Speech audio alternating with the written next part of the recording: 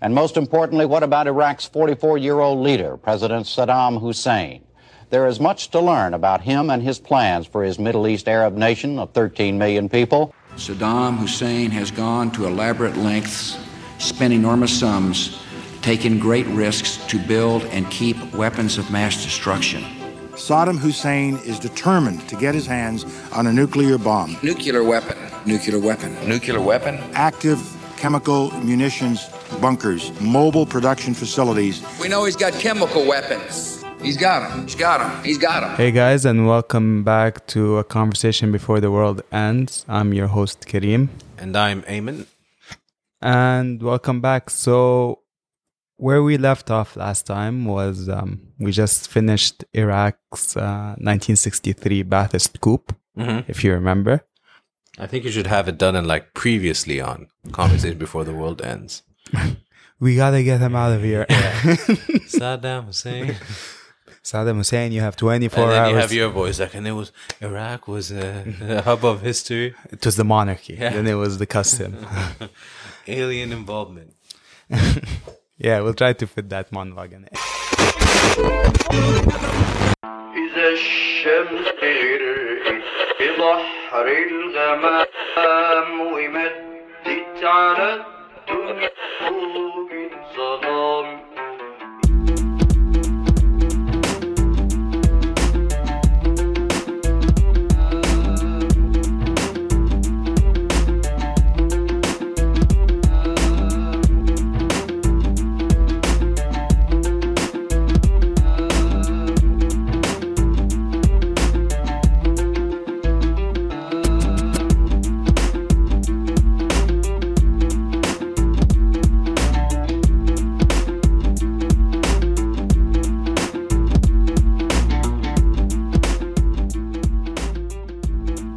So where did we leave off? Well, to quote James Critchfield, he said, "We had all the T's crossed on what was happening." On today's episode, we're going to be tackling Saddam Hussein and the Iraq-Iran war. I wanted to also cover the first Gulf War, but the more I was reading on that and the Iraq-Iran war, it kind of got more convoluted. So it would be an injustice to lump two wars of this magnitude together. So you're just going to be like, and then the Gulf War happened? Yeah, and then we're going to jump through the first Gulf War. I don't think it was that important. You could do a spin-off show on the first, based on the Gulf War. Yeah, how I met Saddam. Yeah, starring Bush Senior. Exactly, that could be a whole thing. Yeah. Realistically, this is going to be. You're going to tie it all on how you were born out of the Gulf War. Yes, the love child of the Gulf War. Yeah. No, so realistically, there's going to be 4 parts. The next episode will be the first Gulf War and United States sanctions on Iraq after post. So now we're just talking about Saddam. Yeah, so today we'll be talking about Saddam and his first war as president, the Iran-Iraq War, which is considered one of the deadliest wars of the last one. Oh, really? Yeah. You wouldn't think that. Like, no one talks about these Exactly. wars. Western media tends to forego that, and they tend to focus on the Gulf War. But the Gulf War is a lot more mainstream. Yeah, because America was involved, right? Mm-hmm. And because Hulk Hogan faced Sergeant Slaughter. Sergeant Slaughter, who was an Iraqi sympathizer. Wasn't it Adnan? Yeah, and Colonel Adnan, yeah. Yeah. But in WrestleMania 7, I'm going to prove one thing, man, that my God and my country and my Hulkamaniacs are going to live forever, brother. Anyways, so today we'll be focusing on Saddam. Where we left off was they made a coup and they killed Qasim and they aired it on TV, if you remember, right? Is it true that Saddam Hussein stands for so damn insane? Where is that from? Saddam Hussein makes me so... Oh, that's my Bush. Yeah. Yeah. Oh my God. Or was it... No, was it from that movie, that TV show? Does anyone remember That's My Bush? American sitcom about George Bush becoming a TV dad? Like pretty much, yeah. And he had like his wacky neighbor. Yeah, who's his wacky neighbor? Saddam Hussein was his wacky No, some white dude. I think the joke was like he has a wacky neighbor who just barges into it. Yeah, but who was the wacky neighbor? It was a character as well. Like, was I don't know. Dick Cheney was the villain guy? And there was Karl Rove. Yeah, dude, that show was ahead of its time, man. Brilliant. And I remember when Bush got left the office because he was so upset. They made Dick Cheney take over for a while, and then the theme song was "That's My Dick." Yeah, that's my Bush sitcom, 2001. Wow. They come out 2001. Yeah, like they didn't give him a chance to breathe. Oh, you know who's the creator? Who? Matt Stone, Trey Parker. Interesting. Really? You know what? Maybe the show is underrated because it could be a satire on sitcoms. Absolutely. And it went over everyone's head. I think so. And this was before people were that self-aware. I don't know. Yeah, they were so sure that Gore would win the election. Tentatively titled the show, Everybody Loves Al. However, due to the controversy regarding the election, the series was pushed back. Instead, the show was then plotted around Bush. That's hilarious. That's My Bush is a satire of hero worship itself, the anti-West Wing, and the first true post-Clinton comedy. Interesting.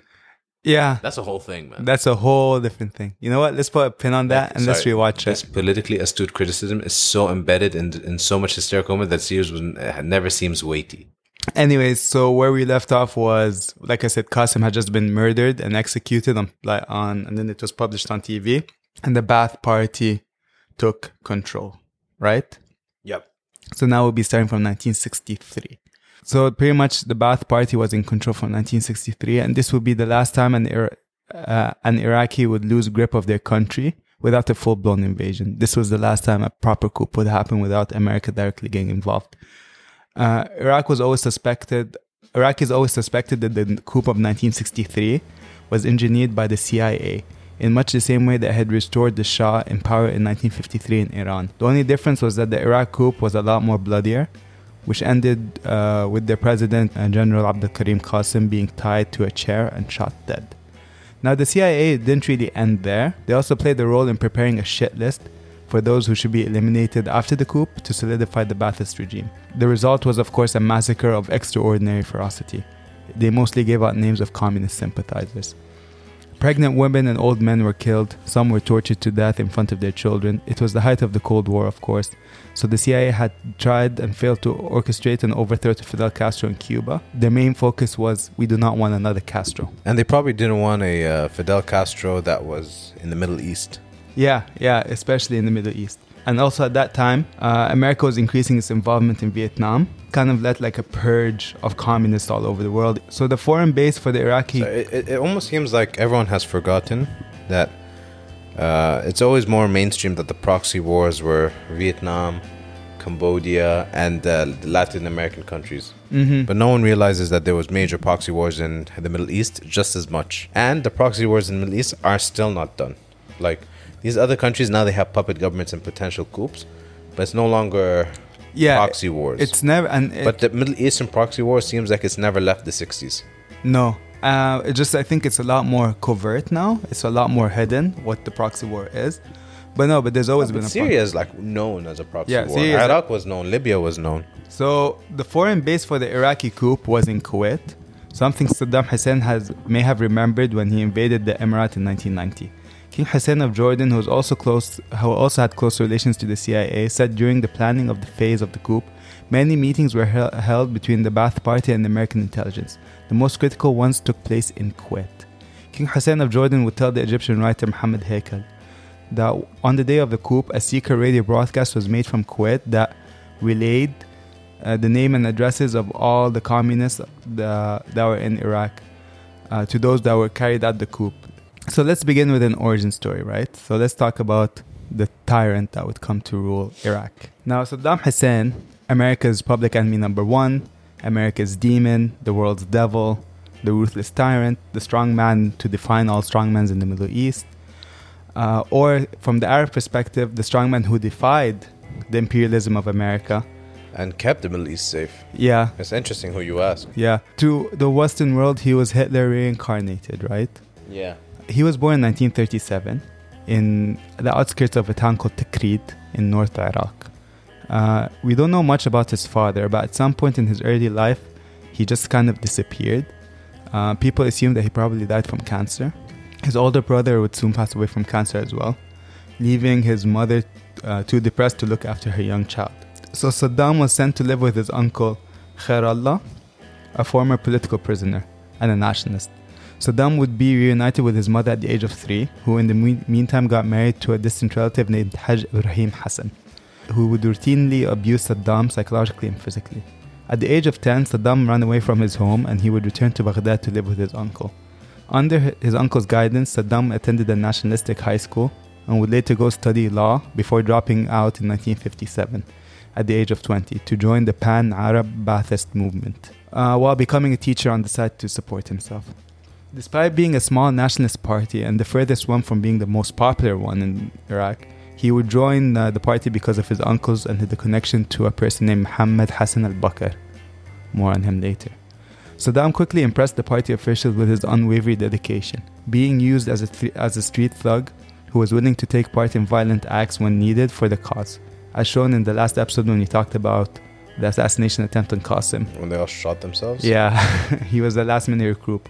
Of course, like we said, the mission failed and Saddam would escape to Syria by swimming across the Tigris River. The infamous swim. Yeah, and then move from Syria to Cairo, where he would complete his high school education and start studying law again. Just to clarify, it was a big folklore of how he swam across the river. The Tigris River, yeah. Yeah, it was like, look how strong he is and all that. Saddam would return back to Iraq shortly after the Ba'ath Party took over the government in February 1963 in what we call now, or what they call the Ramadan Revolution. So let's talk about the Ba'ath Party. So like we said, the Ba'ath Party took over in 1963, right? And from the first What does Ba'ath mean? Ba'ath? I don't know. I didn't really look it up. Ba'ath. I don't know. Renaissance. Oh yeah, it means Renaissance Party. I knew you had it in there. Yeah, it's so deep, it's in my subconscious. I can see it in your eyes, son. You're like, You say it. Yeah. Say it. Just close your eyes and say Yeah, it. so Ba'ath means Renaissance. The Ba'athists installed a person named Abd Salim Arif. If you remember, he was the dude that Qasim had arrested for attempting to assassinate him twice. He was the vice guy who was president. his guy, yeah. As president of the new republic, and Ahmed Hassan al-Bakr as his prime minister. And from day one, they knew nothing but brutality. At 8 p.m. of the day of the coup, Baghdad radio broadcast a decree calling for the massacre of all communists after accusing them of trying to save the enemy of God, Qasim. Later, years later, it would be found out that CIA, like I said, had supplied the names to the Ba'athist Party and the addresses of all the communist leaders. On the first 3 days, 5,000 communists would be killed. Wow, they're efficient, huh? Yeah, they carried out house-to-house massacres, huh? They would crazy. go knock, open door, on the spot execution. Damn. The new leaders of Iraq didn't really have a set agreed policies, and the problem with the Ba'athist Party is that it's kind of a flip-flop of politics. It's part nationalism, part socialism, part capitalism, part, fascism. Was there only belief pan-Arab? Its roots were nationalism, right? But what were its policies? It depends on who you're asked. Because the problem is the Ba'ath were split. You had people who wanted to join Abdel Nasser and create a pan-Arab state. You had people who thought Iraq should come first and should be an Iraqi party. Yeah. You had also socialist sympathizers or left-wing sympathizers. You had religious people who wanted to make an Islamic Iraqi state. And then you had the Shia Sunnah stuff. Yeah. So there was a lot of infighting, especially between the pro and the anti-Abdel Nasser front. And this was the climate that Saddam Hussein returned to Iraq in. And he was appointed as the head of the Jihaz al-Khas, or the intelligence organization of the Ba'ath Party. Which would And was it because of his tenacity? I think, first of all, because of his family connection. His distant political prisoner uncle, yeah? Yeah, he kind of helped him together, and plus because as a reward for the assassination plot and the fact that he had to run away and stuff like that. So to turn to Saddam's instrument of terror, right? It was reported that the CIA again had supplied the organization with more names of Iraqi communists and sympathizers to be picked up and executed in the Palace of the End. That's the name of the palace. You're literally like a loaded gun. Yeah, but the good times wouldn't last, and the Ba'ath Party would be overthrown in November of that year, making their title run last only 10 months. No more Butchie. No more of this.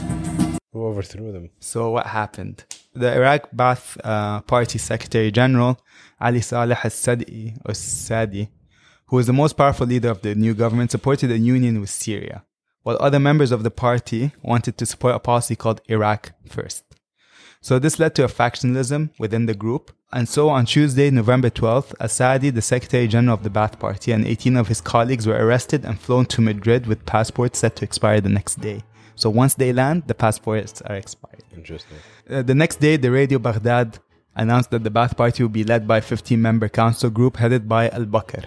So Al-Bakr would become the new... Came back on, This led to a mass demonstration in Baghdad, and by the afternoon, Al-Bakr had quelled the demonstration. The next evening, in Madrid, Ali al-Sayed announced that 8 of the new Ba'athist leaders had been ousted, and he was en route to Baghdad through Syria with the Syrian Ba'athists. The ceremonial president, of course, Abdussalam Arif, was like, you know what, fuck that shit. On November 18th, with his brother, Abdurrahman Arif, and the Iraqi army, they went and they suppressed the Ba'athist National Guard. So you had three factions going ahead. Stopping them from coming back, yeah. And they bombed the Ba'athist headquarters. They removed Al-Bakr, and Sayyid remained in exile, and the first Ba'athist government was overthrown by a new pro-Nasserist government. They would establish that the only legal party would be a Nasser party called the Arab Socialist Union of Iraq. And of course, none of this sat well with the West, right? But more on that later. The new Iraqi government announced that the nationalization of all banks, insurance company, and 32 privately owned trading and manufacturing companies would be under the government's hand. Okay, and then the government also, they didn't even wait, and they started a new offensive against the Kurds by March 1965, hoping that it will crush the Kurdish movement by the end of the summer. Of course, it's like almost like, let's just make sure the Kurds don't take over. Yeah, like you see that, by the way, every now and then they do something. Somehow, they're like, oh, let's bomb the Kurds as well. You know what I mean? This is quite Of course, this did not end by the summer. I don't think anyone who's plans a war to end in 3 months ever ends in 3 months. Maybe you shouldn't just plan the end of wars. They should have learned from World War I when they said it will be over by Christmas. Exactly, yeah. Of course, this didn't happen, and by 1966, the cost of the campaign against the Kurds would cost Iraqi $270 million. This is 1966, $270 million. Of course, the Kurds were being supported by the Iranians during that time, by the Shah. On April 13th, 1966, President Abdussalam Arif died in a mysterious helicopter crash. He would be succeeded by his brother, who for the most part tried to develop a closer relationship with the United States, which was followed by the sacking of 6 of Abdel Nasser sympathizers in the cabinet. By 1967, the government had suffered 2 serious blows. There was a dispute in 1966 December between Syria and the Iraqi Petroleum Company over the fees charged for the oil pumps through what we call the Trans-Syria pipeline that takes the oil from Iraq through Syria to the Mediterranean. And the second blow, of course, was the 6-day war in June between Israel and the pan-Arab states. Classic war. Since Iraq bowed out from aiding Egypt and Syria, this kind of led to an animosity between Egypt and Iraq. Yeah. So this takes us to July 17th, 1968. The Iraq Ba'ath Party, led by Al-Bakr, came back and took over. And he would act as president. How smooth was it? They just came in. This was surprisingly a bloodless coup. They just came in like, hey, we're taking over. They took over. They seized power. They placed Arif on a plane and they sent him to London. On June 30th, cementing the Ba'ath Party control over Iraq. And this would remain, and the Ba'ath Party would be in control until March 2003. Al-Bakr was then named Prime Minister, and Commander-in-Chief of the army was Saddam Hussein, acting as his deputy and the deputy chairman of the Revolutionary Command Council. But everyone knew by then that Saddam Hussein was clearly the driving force of the party. So I guess now we need to talk about the man himself, Saddam Hussein. So back to Saddam. Saddam focused on attaining stability in the nation of profound amount of tension. A lot had happened in those past 10, 15 years. Yeah, exactly. Saddam wanted to achieve stability through modernizing the Iraq economy, along with the creation of a strong security apparatus to prevent any future coups. And he started to implement a sort of modernization, right? At the center of all this, of course, was Iraq's oil. On June 1st, 1972, Saddam oversaw the seizure of the international oil interests, and a year later, by 1973, if you know, you know, the oil prices would rise dramatically. Yep. Due to the 1973 energy crisis, in which was caused by an embargo led by King Faisal and the OPEC crew. Yeah, which skyrocketed revenues, which enabled Saddam to expand his economy even faster. Within a few years. Just to give people some background. Yeah, the Arabs decided to unite against the West in terms of the supply of oil, which drove the prices of oil, which was one of the rare acts where the Middle East actually worked as a unit. Yeah, and this was as a result. All the nations in the Middle East. And that created that whole jacking up of prices, which we're kind of seeing now. Yeah. It's very similar to what we're seeing now. But the cause of this, of course, was that Egypt, the Yom Kippur War. Because Egypt was at war with Israel, and they're like, to Americans, if you get involved, this is what we can do. Yes, exactly. So it was a way to make sure that the Americans don't get involved with Egypt and Israel's conflict. Yes. So within a few years, Iraq was providing social services that were unheard of in the Middle East. The government had established a national campaign for the eradication of illiteracy, and they made a compulsory free education for all citizens of Iraq up until high school. And if you were older than 40 and you were illiterate, you were forced to go back to school to gain literacy. The government also supported families of soldiers. They granted free hospitalization for everyone, free healthcare, gave subsidies to farmers. Iraq created one of the most modernized public health systems in the Middle East, which earned Saddam an award from the United Nations Educational, Scientific and Cultural Organization, or UNESCO. Wow. In 1974, he allowed women to join the workforce. In 1977, women were allowed to join the armed forces, and eventually the Air Force as well. Like many revolutionary ideas, it just scared the shit out of the establishment. Pretty modern, huh? Very modern. The surge in revenues from oil brought with its diversification of economy, Iraq would implement an infrastructure campaign as well. So electricity was brought to nearly every single Iraqi city. By 1976, Saddam rose to a position of general of the Iraqi armed forces, and thus became the strong man of the party and the government. You know, if you control the armed forces, especially in an Arab country, you control it all. I feel like Saddam and people like Hitler, the reason why they've invested in the people, it's just like, don't forget, these are ego-driven people. Almost all political leaders, I feel, are ego-driven. Mm-hmm. And I feel like majority of them are ego-driven, and they're just ego-driven people. So they're benefiting the economy for themselves first? Not for themselves. They just want to be like, look, we're Iraqis, we're better than everyone. Yeah. And I feel like all their intentions is like, let me make my country look amazing. In front of everyone. So it benefited the people. But then what happens with these leaders is like, now I need to impose stricter the greatness of my people and continue expanding and show them how great I am. Like, first of all, they're like, it's almost like, let's use this random analogy. Like, you eat healthy and you work out to improve your body. Then some people like, now that my body's improved, let me go beat everyone up to show how strong I am. Yeah. I feel like that was Hitler and Saddam, and a lot of dictators, like even Gaddafi, like and Mussolini. Yeah, they're like, let's improve my nation, and so Stalin to an and extent. let me go show off how strong Americans themselves. Like isolationism. Let's fix our country up, and now let's go be a superpower. Yeah. Right. Let's flex. Now let's flex and show everyone why we're the best. But you can't do it unless you do improve your country. So whether or not that was his intentions, I do feel like it's very ego-driven, but it's very pro-nationalism. I think it's like, let me make my people the best people. Because I want them to be the best, so that when I go to other countries, I have to justify why I have to show them, like, and then the other country will be like, dope, he did do a good job with that country. Because when you say, Iraq's literacy rate was 97%. Yeah, other countries, when you invade, will be like, we want this. Or like, look what he did for his people. Or like, you could say, Iraq are mightier, bro. We have 97% literacy. Boom. I solved the dictatorship problem. Why they're like that? Why they always mess up in the end? Join Amos masterclass on how to dissect the dictator. Pay $10.99 a month for that, and I'll dissect everything. Yeah. So by 1976, Saddam rose to the position, as you said, to the Iraqi armed forces. Right. Mm-hmm. Al-Bakr also had become unable to execute his duties because he was getting older. Saddam was he getting older or just getting old? He's just getting old. Saddam became the de facto head of state, internally and externally, and started slowly to consolidate his power. And by 1977, he would take control of all aspects of Iraq's oil policies, which of course gave him access to the main resources that funded the economy and military. Yeah. In 1979, July 16th, Saddam acted to secure his grip on power. He staged a palace coup by forcing al-Bakr to resign for health purposes. But it was more in a threatening way than a concerned student, you know what I mean? Al-Bakr did resign. Because the future is now old. Man, yeah. Al-Bakr did resign and transferred the presidency and the chairmanship to the RCC to the unaccord cherished comrade Saddam Hussein. So Saddam was 38 at the time? Yeah, Pretty he was young. Yeah. Now it was up to Saddam to make sure that no one really objected his transfer. Now let me set you a scene. Okay? Paint me a picture.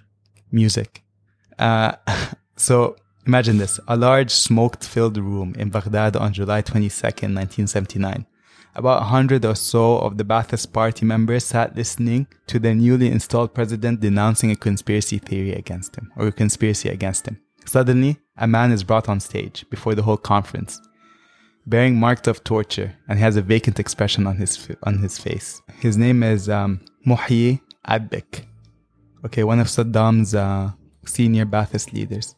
He takes out a piece of paper and he proceeds to confess his role in a plot to overthrow Saddam's new regime. And off that piece of paper, while Saddam is sitting there next to him smoking his cigar, he begins to read out the names of the alleged conspirators who are sitting in the conference hall.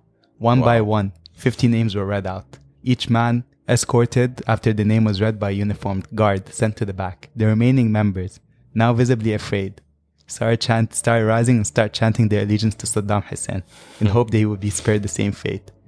The survivors of the purge would be later handed a gun and would be ordered to execute their fellow colleagues. This marked the beginning of Saddam's 24 years as the president of Iraq. This seems like the end of a series, like the final episode of the season, like something Homelander would do. By the way, he'll have like the boys, like he'll be like, "All right, guys." By the way, this was put on national TV. Wow. I could show you the clip after of Saddam just sitting there with his cigar while the guy is reading out the names. And it's the most bizarre scene because like people are getting up and they're saying like, "God is great, Saddam, we follow you," and like, you know what I mean. And like you just see uniform. It literally sounds something out of. It's a gangster movie. Absolutely, yeah. Quick side note on Saddam: his favorite movie was The Godfather. Ah, makes sense. He had a passion for American films. I think The Godfather was one of his favorite, and The Conversation. Decent music, movie taste. Yeah. Saddam.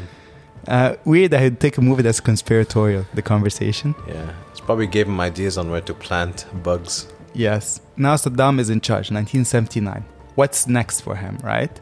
And I guess the next part we need to talk about is the Iraq-Iran war. Okay? So the historical background to the Iran-Iraq war is a territorial one before it is an ideological one, right? And this stretches back to centuries. Like we talked about the Ottoman Empire days, when it was created as a buffer zone between the Ottomans and the Persians. And since the 1930s, there had been repeated border clashes between Iraqis and Iranis. Iranians? It's for our American fans. The Iranians? The Iranians and the Iraqis. Yeah. The Iraqians and the Iranis. Do you have in your notes written Iranis? No. That's ad-lib. That was me trying to improvise. Stick to the script, bro. Stick to the script. Okay. So there was a lot of border clashes between the Persians and the Iraqis. At the heart of the long-standing border conflict, there was a place called Shat al-Arab, which is a waterway between Iraq and Iran that leads to the Persian Gulf. Now, that kind of creates a natural divide between the both countries, but the control of the waterway to the Persian Gulf was very important. You know what I mean? Of course, Iraq always claimed that, or they've insisted that the waterway belongs to them, and that they must have full sovereignty of the Shat al-Arab. Of course, Iran, on the other hand, wanted an outlet to the sea as well. And they're like, this is ours as well. I mean, it's named the Persian Gulf. I think. Who named it? The Persians. Of course. I mean, it's my name. It's in the name. Yeah, Persians. In 1975, the Shah's regime in Iran, with the backing of the United States, won major concessions, including something called the Thal-Wake Principle, after coming on brink to war with Iraq. So they kind of had something called the Algiers Agreement, in which they would have a ceasefire and they would kind of establish the borderline. But on September 17th, 1980, Saddam Hussein announced that the agreement, with the Algiers Agreement, was something he did not want, and he kind of ripped up the paper on TV. The 1975 agreement has imposed upon Iraq by imperialism, so of course he did not want anything to do with it. And he said that it favored Iran over Iraq.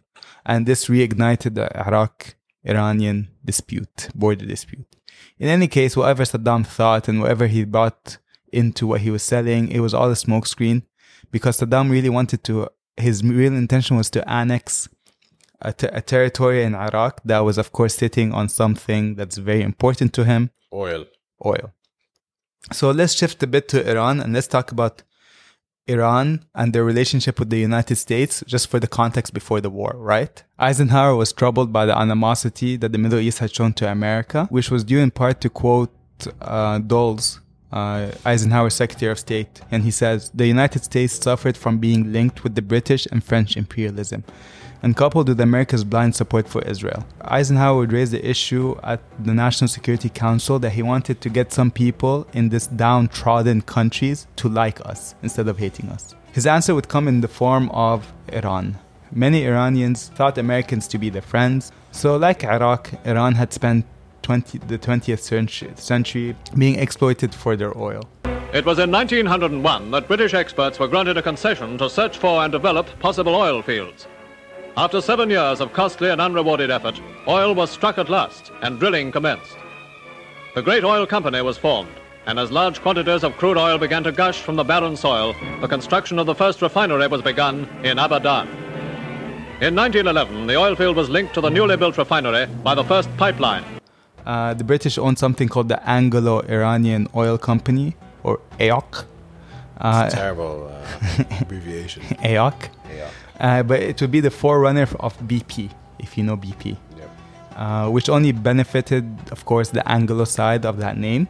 So Britain would keep 84% of the revenues, and in the process had developed a relationship with the Shah Reza of Iran. Well, they're fixing the fucking Shah of Iran's car. And all the rest of Iran ate shit. So in 1951, the Iranians turned to a person called Mohammad Mossadegh, who pledged to overthrow the company out of Iran and reclaim the reserves and free Iran from the subjugation of foreign power. And this was kind of inspired by the fact that America had set up Aramco. And the deal with Aramco was that America would take 50%, Saudi would take 50%. So it seemed fair. It seemed fair. And witnessing a sense of not being wanted, the British were like, you know what, we'll come up with our own deal. But of course, as good as a deal as a Western nation can come, the Iranians were not interested. They're like, brother, it's not about the deal. You are the problem. Yeah. You know what I mean? You need the problem. Yeah, you need to leave. Spice that in. Who's that from?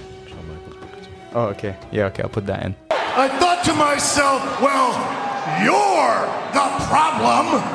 Yeah. Mossadegh, despite his flaws, some of his flaws, he was a very popular figure in Iran.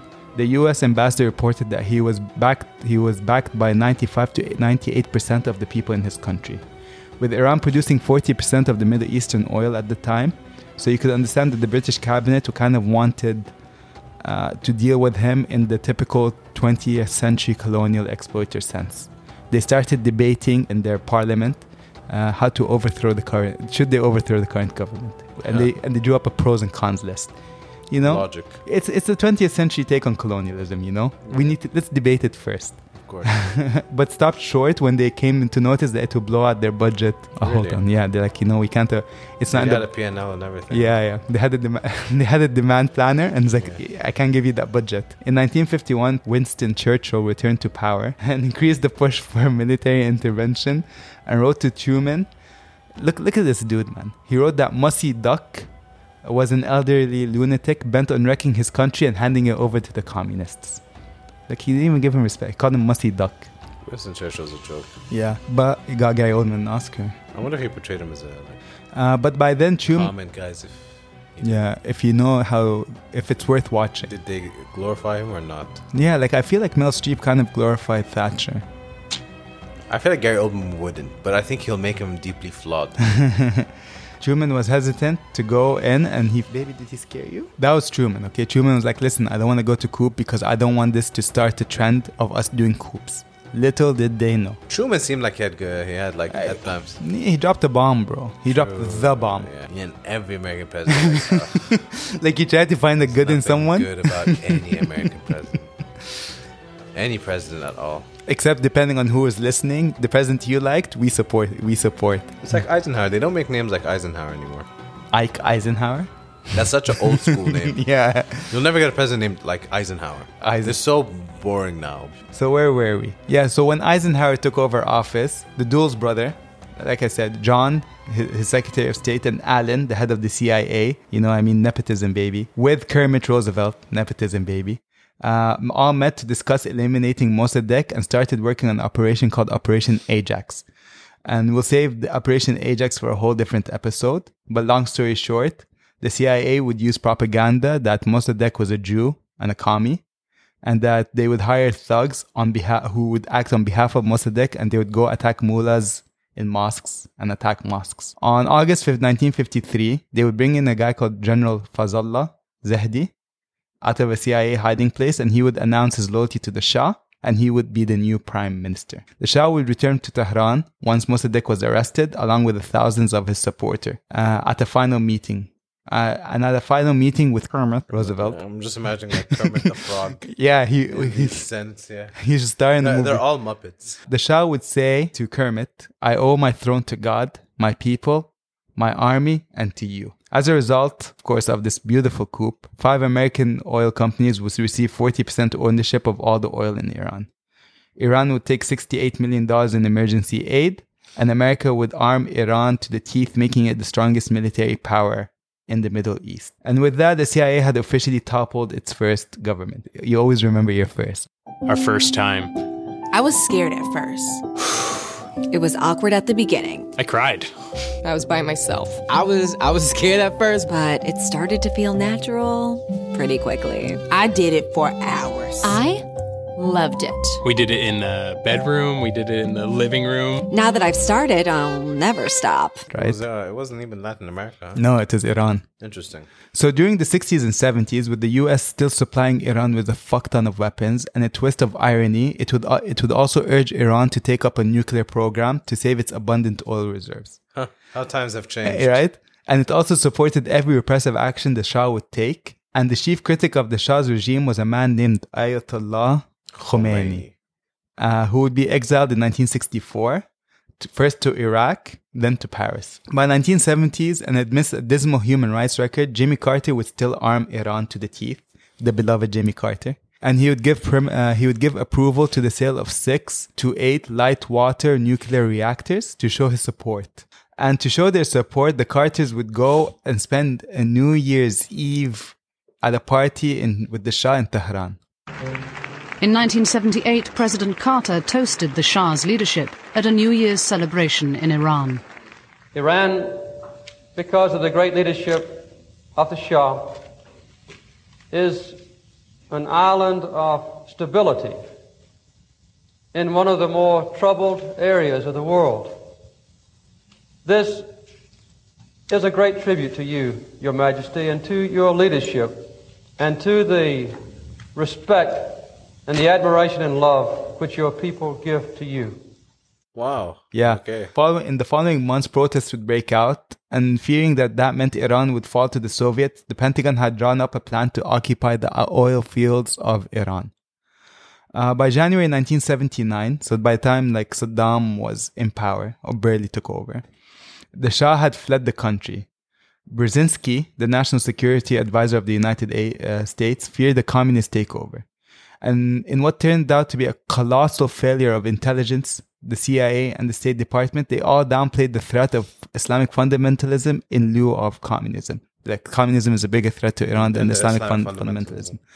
I don't think they cared about Islamic fundamentalism. It's showing you how a failure of intelligence, you know what I mean? What was it that they said, who cared, Islamist fundamentalists can be bought, communism can't, something like that. Wasn't that their perception? That Islamic fundamentalism, Islam doesn't contradict capitalism. Yeah. In the February of that year, so February of 1979, a 77-year-old Khomeini returned to Tehran In the helicopter, right? Yeah. Was that the infamous helicopter, right? No, I think he came with an airplane. Okay. And when he was asked how he felt being back, he said, I feel nothing.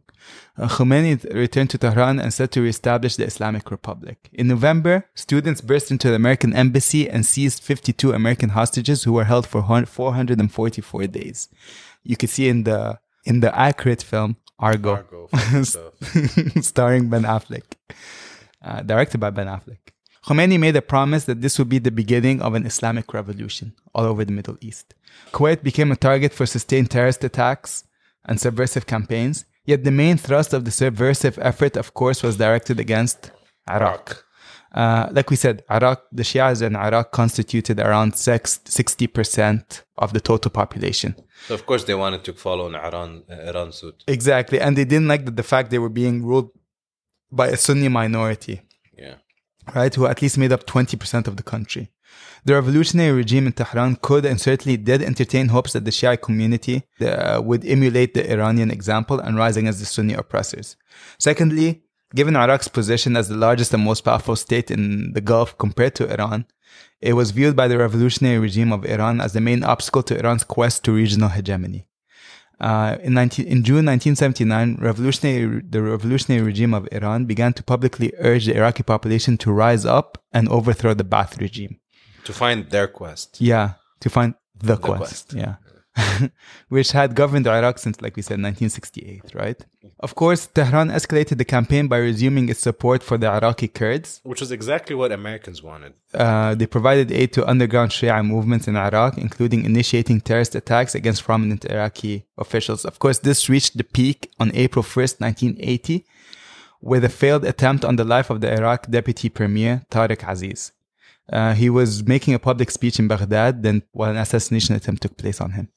2 weeks later, Iraqi Minister of Information, Latif Nassif Al-Jassim, narrowly escaped a similar attempt. In April alone, at least 20 Iraqi officials were killed in bomb attacks by Shia underground organizations. Saddam, who had considered the 1965 agreement to be lopsided against Iraq, saw this as an opportune moment to assert territorial claims. He was able to get the territorial expansion casus belli from Civ. Yeah. It made additional demands as well, including some of he wanted the Arab self-determination of this place in Iran called Khuzestan, oil-producing border region in Iran that was inhabited by ethnically Arabs. So it was an Arab region in Iran that Saddam said that it should be independent or eventually join Iraq. He also demanded that Iran relinquish control of the islands Abu Musa and the Great and Lesser Persian Gulf Islands, which was controlled by the Arab Sheikhsdom of Sharjah and Ras Khimena, respectively. Under the British protection, they had been seized by Iran in 1971. On February 1979, Al-Khomeini proclaimed himself as the supreme leader of the revolution and dismissed the former head of the former prime minister who fled to France. Though it favored the monarchy, the army wanted to save whatever it could be saved. They declared neutrality and they committed to serve anyone who's in power. The imperial guards were dissolved. Numerous colonels and generals were fired. The problem with that, it kind of left the army depleted. When you fire most of your colonels and generals, you don't have the expertise, right? Yeah, it's all newbies. But it was rumored that with a little incitement from the United States, Saddam was primed and ready to go into Iran, dangling the prospect that Washington could back it up politically. Saudi Arabia would claim that in 1985, Jimmy Carter had tried to persuade King Khalid to encourage Saddam to launch a crusade against Khomeini, and that Saudi Arabia would finance it through America. He wanted to destabilize the region. And in a meeting with the king in Riyadh in 1980, Saddam was told that he could count on America's support. In a televised address on Yet America was helping Khomeini. In televised address in September 17th, no, don't forget, America was in favor of the Shah, who got ousted by Khomeini. Yeah, you're right, yeah. So September 17th, 1980, President Saddam Hussein stood before the National Assembly of Iraq and condemned the neighboring state of Iran. Hussein accused Iran of continuing support of the Kurdish insurgents that bested his regime, in which it was in violation of the shared 1975 Algiers Accord. The agreement also promised to settle the border dispute over who owned the Shat Arab waterway and to resolve the Kurdish insurgency in Iraq. Saddam Hussein made no effort to conceal his distrust to Iran, and he said, and I quote, "The rulers of Iran had violated his disagreement as of the beginning of their reign by blatantly and deliberately intervening in Iraq's domestic affairs by backing and financing, as did the Shah before them." He declared, "I announce before you that we consider that the 6th March 1975 agreement abrogated from our side."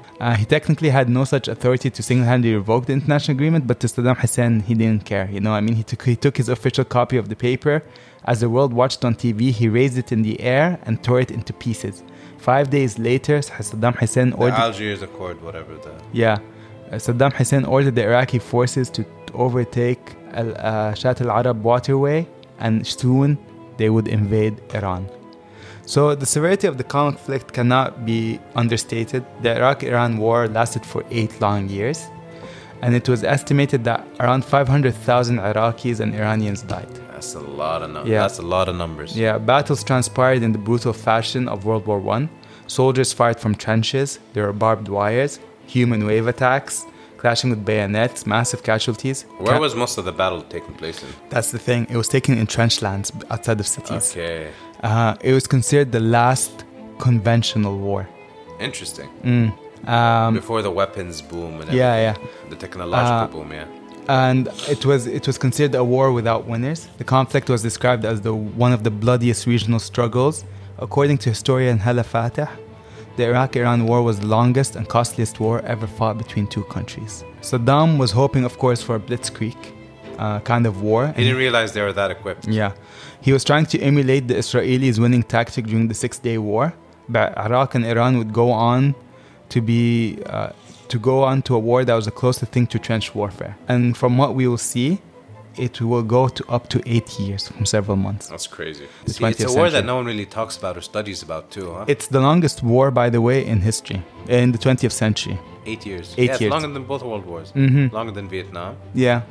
Longer than the Afghan-Soviet war. I know Iraq war was 21st century. Yeah. Okay, yeah, makes sense. Yeah. Interesting. Iraqi Air Force launched surprise airstrikes on 10 Iranian airfields with the objective of destroying Iranian Air Force, mimicking something that Israel did in the Six-Day War.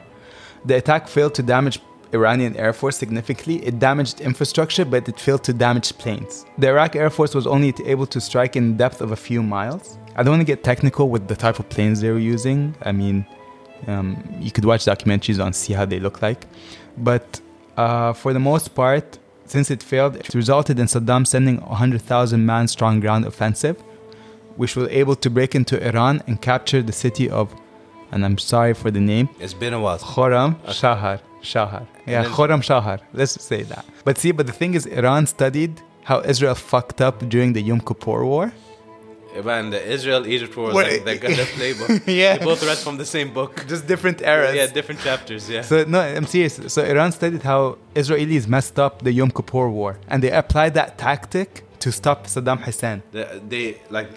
The opposite tactic of what the Israelis did. Exactly. Meanwhile, Saddam's like, I'll do the Six-Day War tactic. Which worked. So Iran did what didn't work with Israel, and Saddam did what worked with Israel. What about the Egyptians and all this? I think they studied how the Egyptians were able to fend off or push the Israelis back of Sina.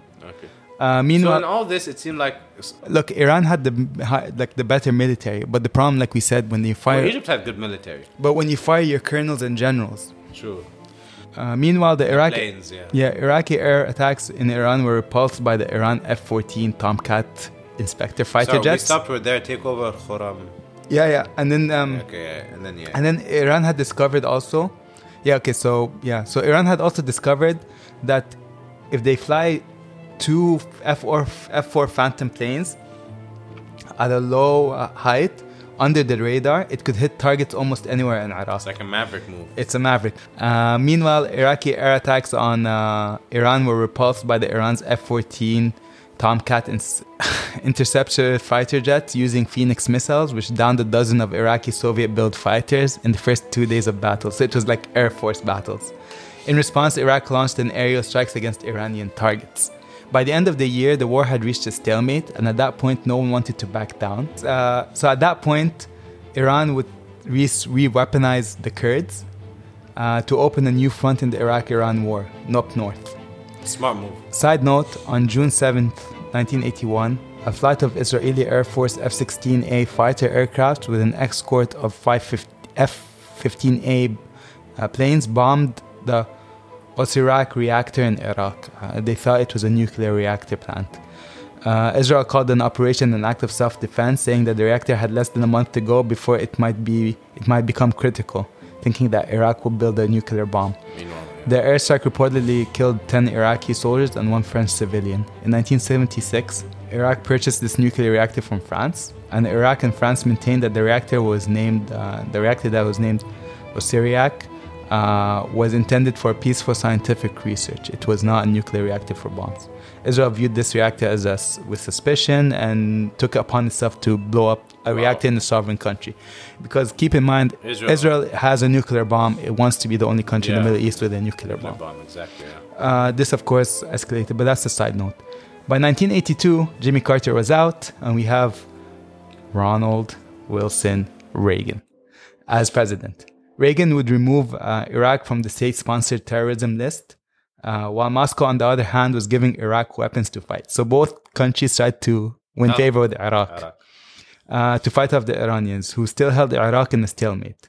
And this is when we need to talk about the gas. Defying the 1925 Geneva Protocol that outlawed chemical weapons, Iraq converted a chemical plant employed in pesticide with the help of Italians and the French, and they manufactured mustard gas. In moments of panic and pressure, the Iraqi High Command routinely deployed torturous poison gases on Iranian infantry. Mustard gas, for one, acts very slowly, and of course, over the course of hours, it eats blisters through the skin, right? And then it penetrates the respiratory system and lungs. Contemporary journalists chronicling the war described the abject horror.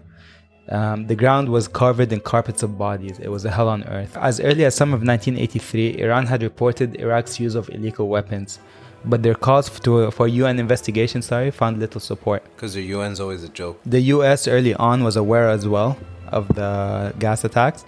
In one internal memo to the Secretary of State, George Shultz, read that Iraq had employed poisonous gas, quote, on an almost daily basis.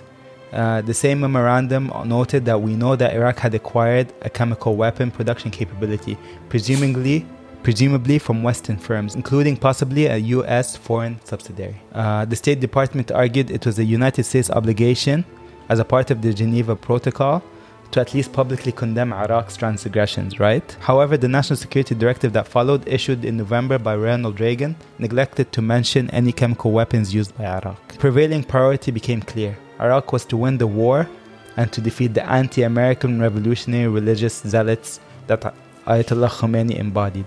To the Reagan administration, an Iranian victory would further the Ayatollah's aim of exporting Islamic revolution throughout the Middle East, and thus destabilize the local monarchies, a threat to the Gulf oil that the US depended on. It wasn't until too late that the United States finally condemned Iraq's human rights violations and use of chemical weapon.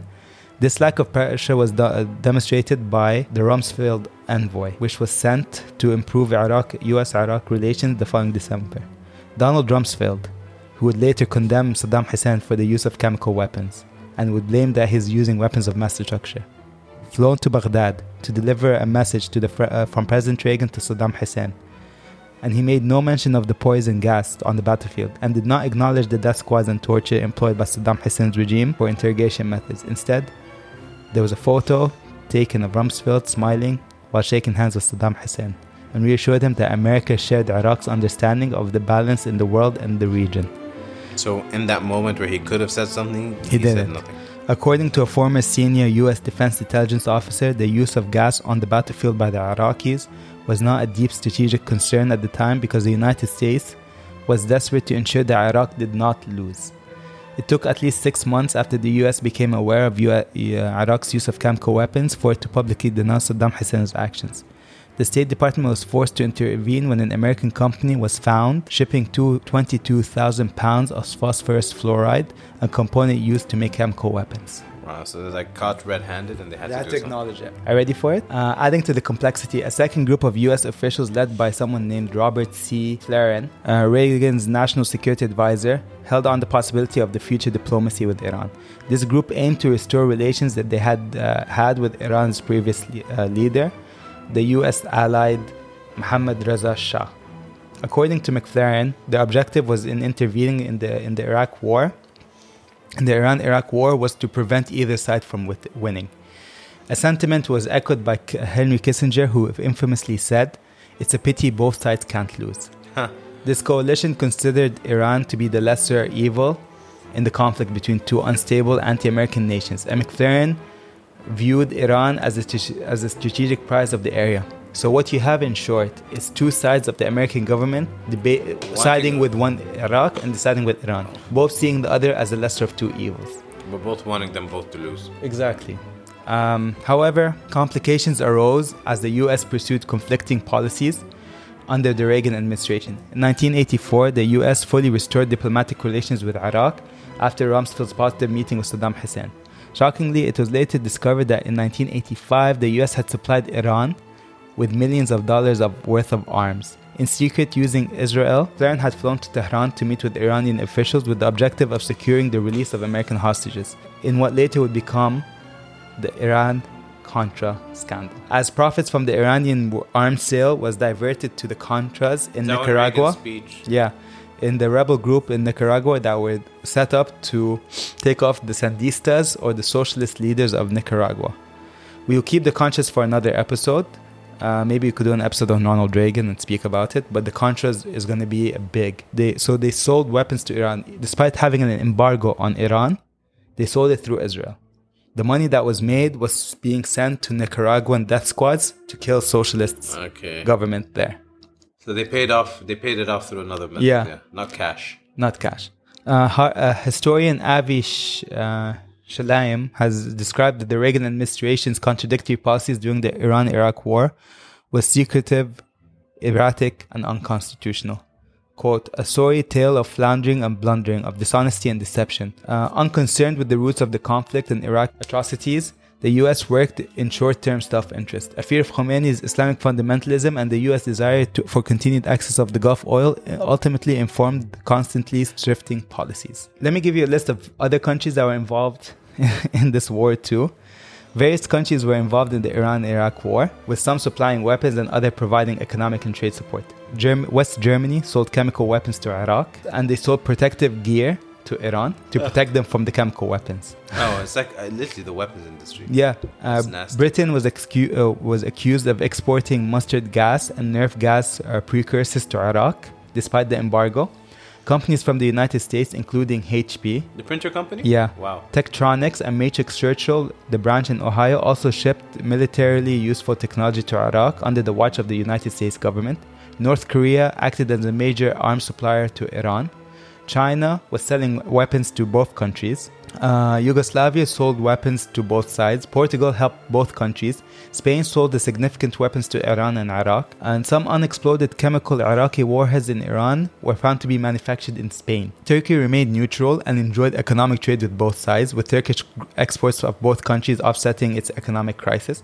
Turkey benefited economically from the war. They didn't fund it. Many countries, including the United States, West Germany, Netherlands, UK, France, Italy, Australia, were implicated in providing assistance in developing chemical weapons to Iraq. It's almost like these weapons companies, like how can we profit? It was purely profit. It was really. Like it's just businesses booming for the weapons industry and they're like, let's go. And of course, the Soviet Union was funding weapons to Iraq. Iraq? Yeah. Interesting. It saw Iran as a conflict of... ideologies? Yeah. In October 1986, Iraqi aircraft attacked civilian passenger trains and aircraft on Iranian soil, including Iran Air Boeing 737, which were unloading passengers in the airport when it got bombed, in retaliation to the Iranian Karbala 5 operation. Iraq attacked 65 cities, bombing civilian neighborhoods. 8 Iranian cities came under attack from Iraqi missiles. The War of Cities resumed and peaked in 1988. This is when they start bombing cities. They stopped the trench warfare and they're like, you know what, let's go bomb cities. When Iraq dropped 40 tons of high explosives on Tehran. 40 tons sounds a lot, right? Keep in mind, Vietnam, about 20,000 tons were dropped on Hanoi. And 40 tons of people were considering it like a problematic thing.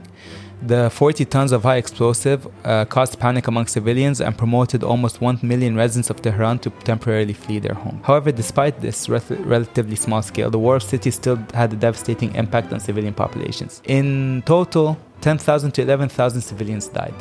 as a result of the aerial bombardment of Iranian cities, with the majority of deaths occurring in the final years of war.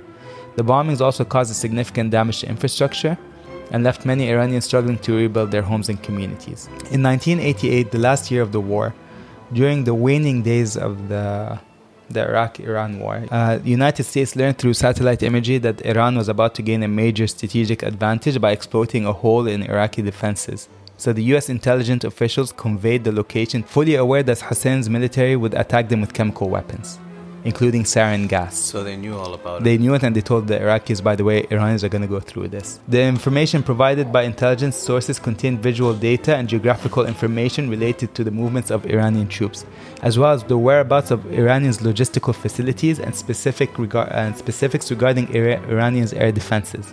In early 1988, prior to 4 major offensives, the Iraq used mustard gas and sarin gas, relying on United States intelligence such as satellite images and maps on where to attack, when to use these gases. The attacks had an effect of turning the tide of the war in favor of Iraq, and this forced Iran to come to the negotiating table, ultimately securing Ronald Reagan's administration goal of an Iraqi victory. These chemical strikes were not the first, they were the final acts in a series of such attacks that had been occurring over several years. The US officials, of course, long denied acquiescing to Iraq's chemical attacks, insisting that they did not know Saddam Hussein was going to use these weapons. But retired Air Force Colonel Rick Francona, who was a military attaché in Baghdad during 1988 strikes, paints a different picture. He says, and I quote, "The Iraqis never told us that they intended to use nerve gas. They didn't have to. We already knew." Wow. Let's talk about something that's the darkest side of this war. During the beginning of the Iraq-Iran war, like we said, widespread turmoil in Kurdistan, when they kind of got support of Iran and they started creating a new front for their attacks, right? They kind of swayed the war. So Saddam Hussein kind of resulted in trying to eliminate the Kurdish by the use of chemical weapons, right? To display his retribution towards those who he held accountable for the setback in Kurdistan, Saddam initiated the target on a city called Halabja, accused of colluding with the enemy and to help them capturing a small plateau of the city. He instructed his cousin, Ali Hassan al-Majd, known as Chemical Ali, the governor of the Kurdish provinces, to escalate what he called the Anfal campaign and to destroy the city using chemical weapons and artillery shelling. Saddam aimed to kill 2 birds with 1 stone by eliminating as many Kurdish rebels and Iranian soldiers as possible, with little regard for the rest of the population. Audio recordings provide evidence that Saddam said, "Kill them all." The Halabja massacre became the basis of his death sentence later on, giving the order during his 2004 trial. He justified this by saying it was a defensive measure against the Iranian aggression. Ali Hassan earned the nickname Chemical Ali due to his participation. On March 16, 1988, at dawn, 10 MiG-23s flew over the city at a low altitude and released containers of napalm that ignited parts of the city, creating enormous walls of fire around it. Shortly after, several planes arrived, dispersing a lethal mix of chemical agents, including mustard gas and nerve gas agents such as sarin gas. The artillery then continued the assault on the city for several hours, completing the carnage. In late afternoon, Iranian journalists who were in the vicinity covering the capture of the city entered the city and found the outdoor slaughterhouse. Photos of bodies of women, children quickly disseminated worldwide, adding to the Iraqi regime's isolation. These images persuaded the international community to bring hostilities to a halt. Although Iranian emergency services recorded over 3,000 fatalities, it was difficult to determine the exact number of civilians who perished. Many would succumb to the injuries later on. This was considered one of the deadliest moments in war. Another messed up thing, Iranian Air Flight 665 was a scheduled passenger flight from Tehran to Dubai. It was shot down on July 3, 1988 by the United States Navy guided missile cruiser, the USS Vincennes, I don't know.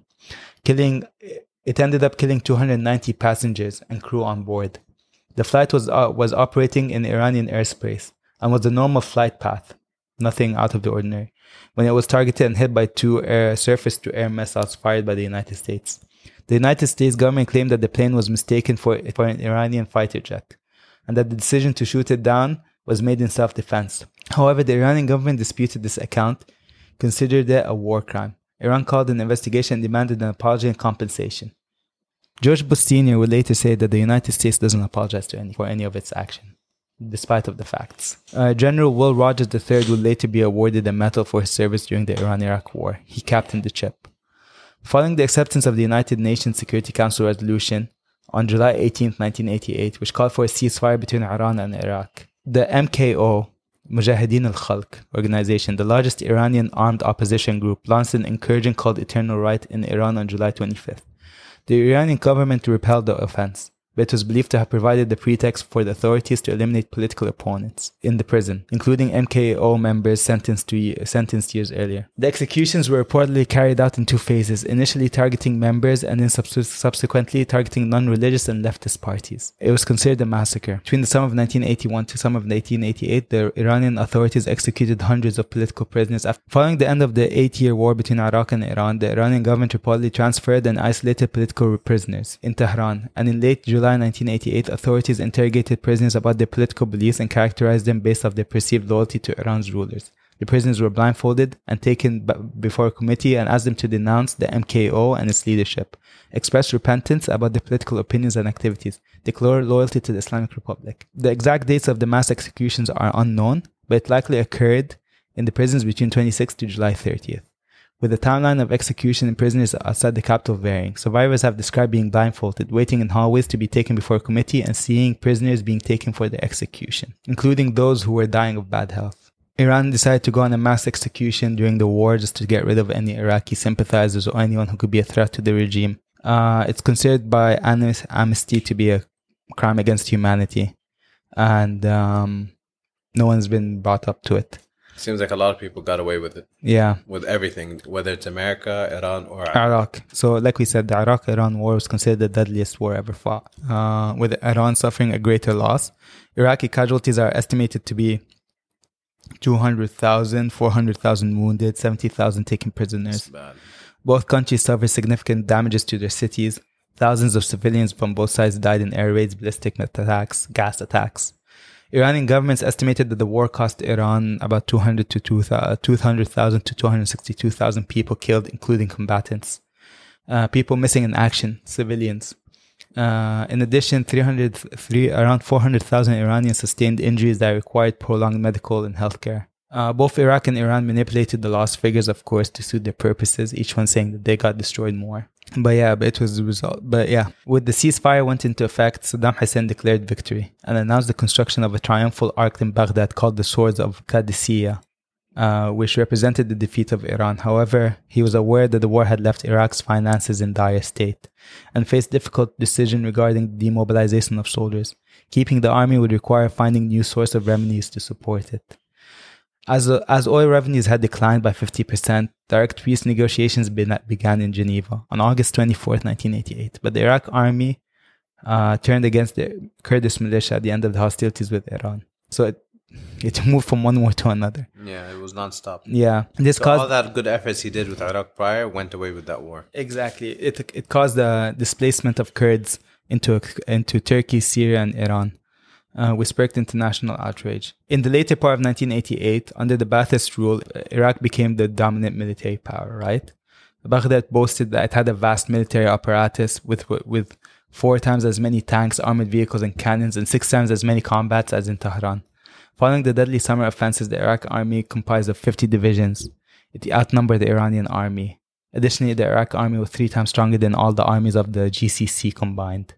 Saddam Hussein, feeling invincible, believed that he had attained regional supremacy, even though the war was kind of a stalemate. Yeah. In response, the oil monarchies concluded that they needed to purchase more weapons and allow for more naval bases. It was the beginning of the Western military forces in the GCC to protect themselves against Iran's desire or Iraq's ambition. The war acted as a catalyst for Saddam Hussein, fueling his interest in military affairs, so he fired all his generals and he became the commander-in-chief. Saddam was convinced that it was his fierce determination that won the victory over Iran, and he has no right to compromise. He also believed that the United States was so inconstant, demonstrating weak character and fickleness, and that the Gulf monarchies would never dare to challenge his leadership. Okay, and now, so that's the Iran-Iraq war. So Saddam faced challenges in financing and growing his military, right? The economy was in shit. You have an 8-year war that went nowhere. Promoted him to compete with his fellow Arab nations to raise the oil prices and to increase the OPEC production quotas so he could fund his army. This kind of put him in direct contention with another country in the GCC. Kuwait? Yeah, where he openly threatened Amir Jabir of Kuwait, who refused to forgive Iraq of the debt, of its financial debt, and who refused to increase oil prices or to increase production quotas. King Fahd of Saudi Arabia had forgiven Iraq of its debt. This kind of resulted in a hostility between Kuwait and Iraq, and on August 20th, less than 2 years later, Iraq withdrew from its last occupied territory in Iran, effectively ending the war, and 18 days later, Saddam would enter Kuwait, which would lead to a separate conflict known as the mother of all battles. The Gulf War. The first Gulf War. And that's where we're going to leave off for today. It's kind of a heavy one. I don't think there's a lot, the war is a bit of a heavy war. But that was the Iran-Iraq war. It was destructive. So Aim, any last words before we sign off? No, I think the full summary will come at the end of all these series because there was a lot to take on. But it's just interesting to see how much no one answered to anyone. No one got punished for the war crimes, whether it was Iran. Well, Saddam did in the end. But only when it favored America to punish him. Like the Americans, none of them got punished. None of the Israelis got punished, or the Iranians, or the Iraqis at the time.